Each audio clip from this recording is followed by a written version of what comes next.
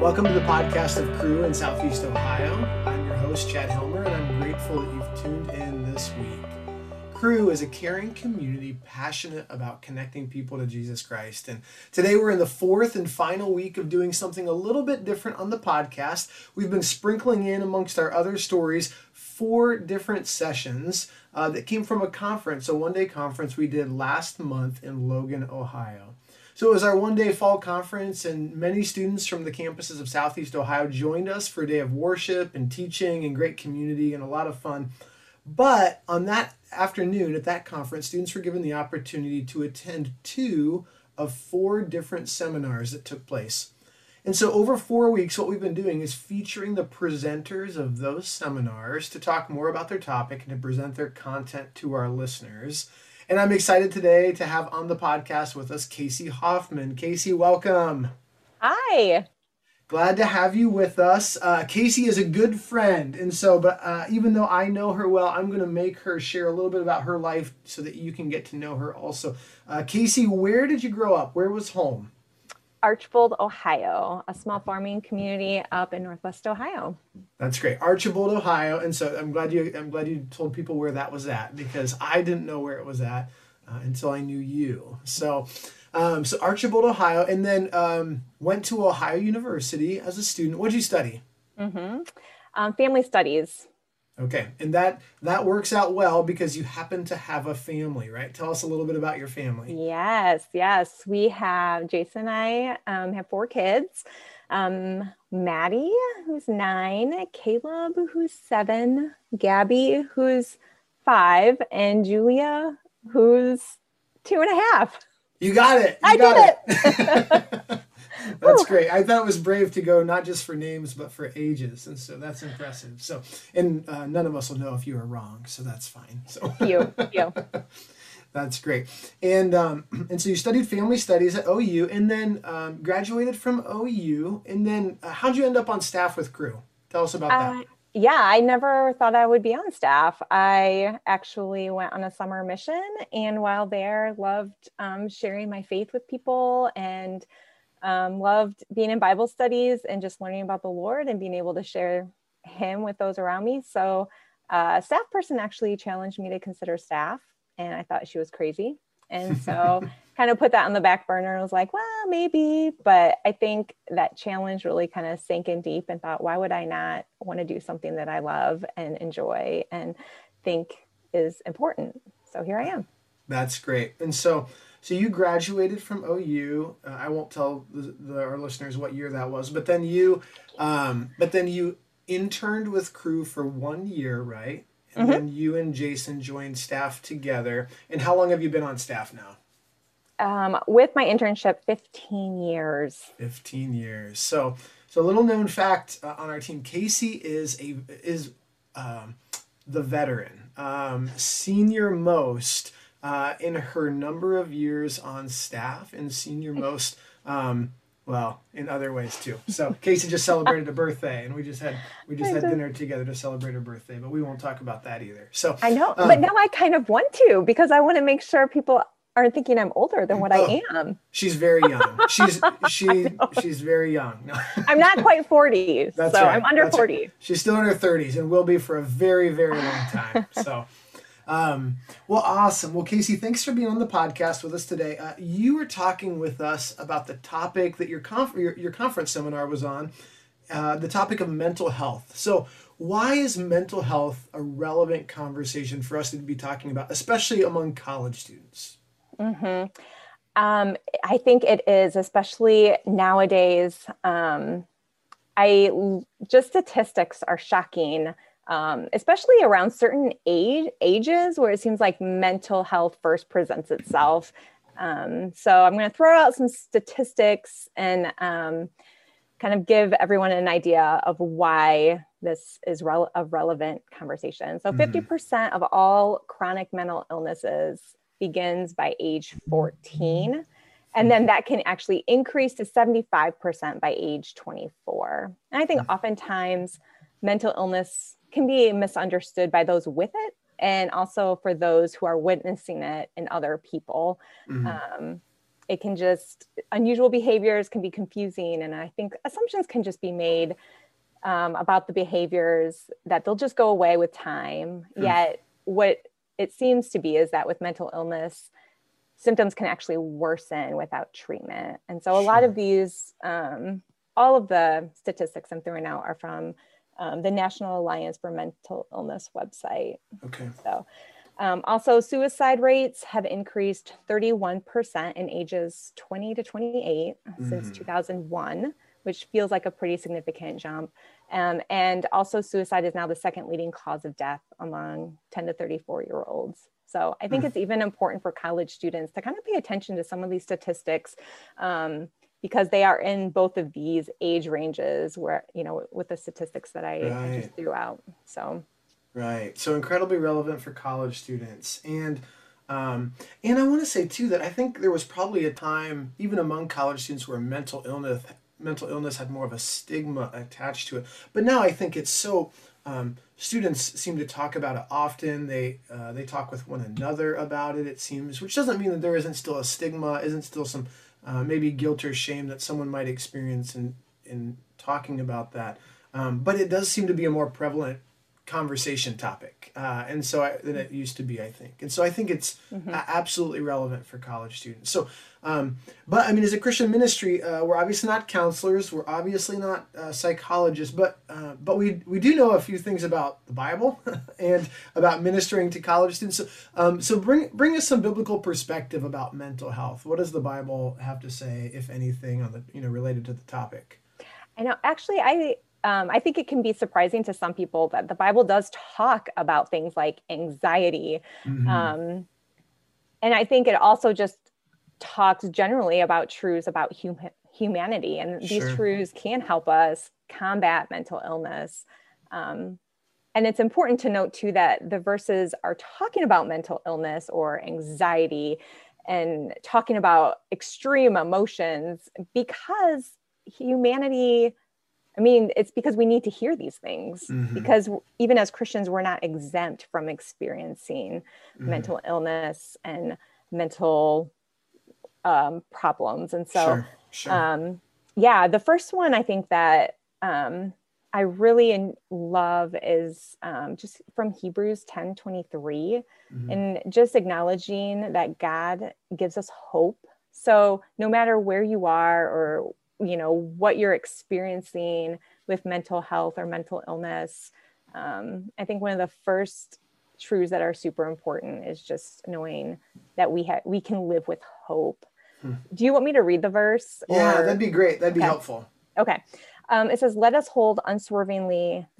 10:23, let us hold unswervingly to the hope we profess, for he who promised is faithful. And the verses actually previous to this talk about how we can confidently approach God because of what Jesus has done for us on the cross, that he died and rose again for me, for you, for anyone, no matter what you're experiencing mentally or where you're at.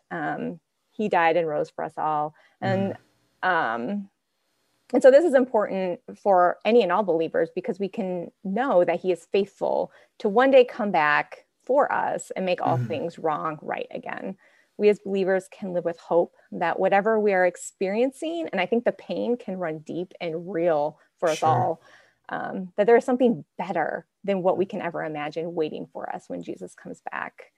And so even Hebrews 11:1 says, now faith is being sure of what we hope for and certain for what we do not see. So as we walk by faith, we are living out our hope that there is something better awaiting for us. And I think that that's just a really big truth that kind of helps me in my circumstances to take my eyes off of what I'm experiencing and look for the bigger picture, what we as Christians should really be living for. Yeah, I think that's really helpful. I mean, I think one of the things it does is it doesn't, it doesn't minimize or make our pain or illness any less significant, but it sort of frames it in a larger context that one is in light of God's eternal plan and purposes, but then two, in light of the fact that for believers, we know it will not always be this way. We will not always live under the effects of the fall. We will not always live under the pain of mental illness, that we have a hope because of who Jesus is and what he's done, that we have to keep in the perspective with mental illness, right? Is that what I'm hearing? Oh, yes, absolutely.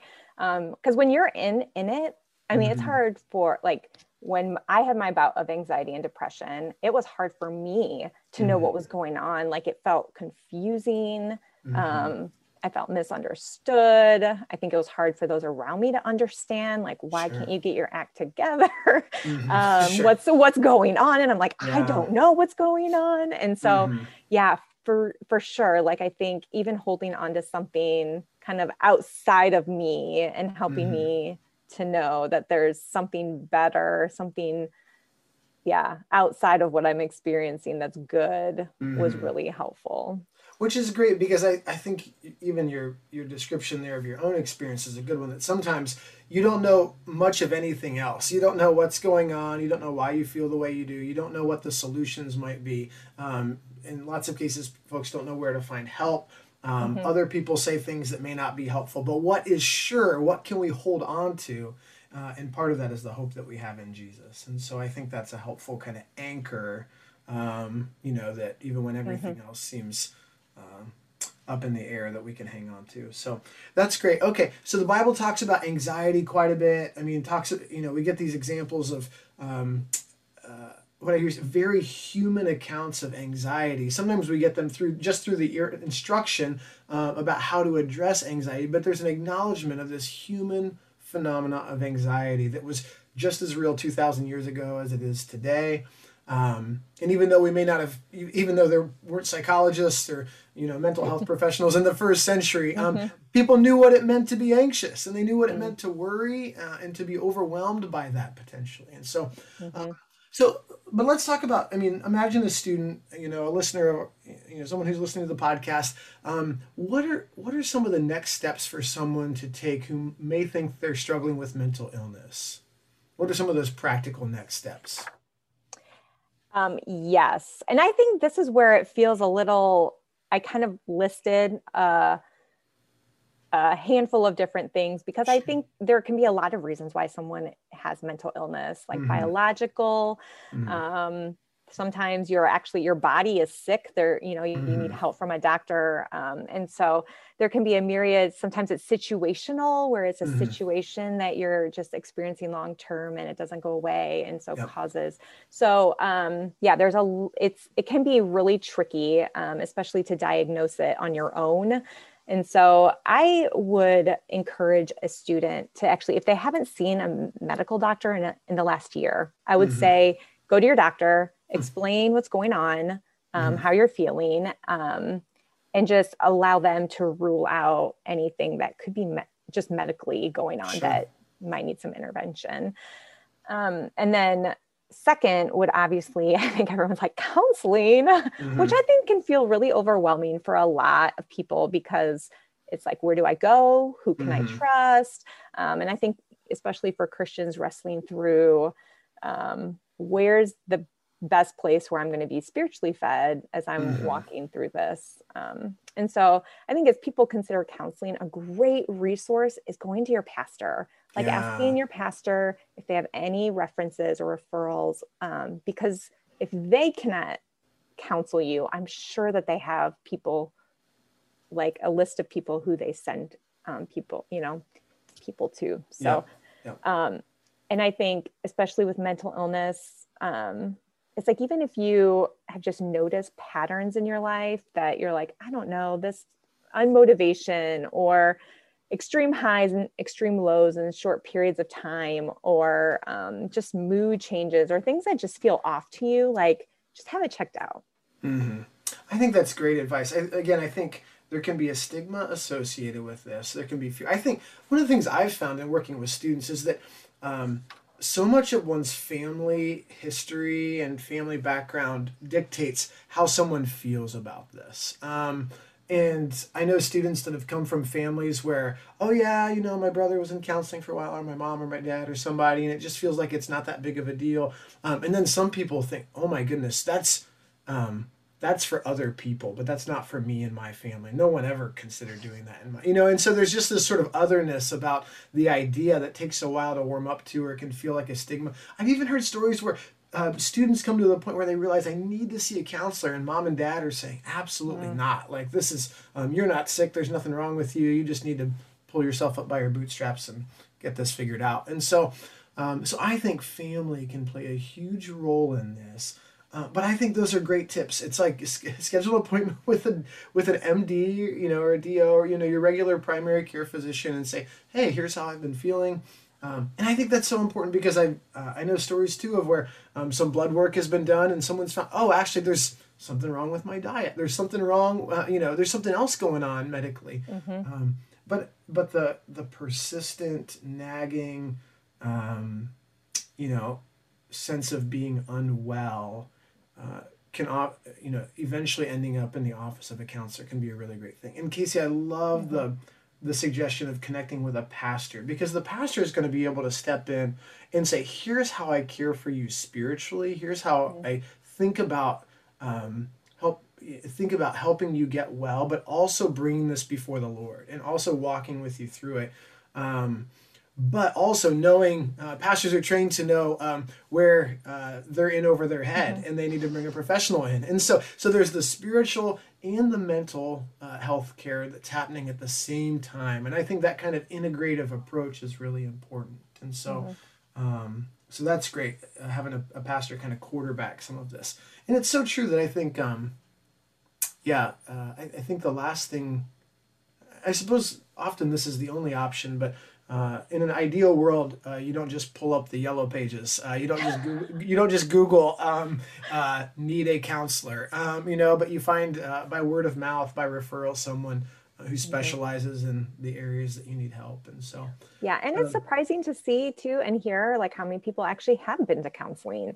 And so even another tip would be share with a trusted friend and family. Now, if they've never experienced mental health, they may have a negative reaction. Who knows what their reaction will be, but if you trust them, hopefully they'll listen.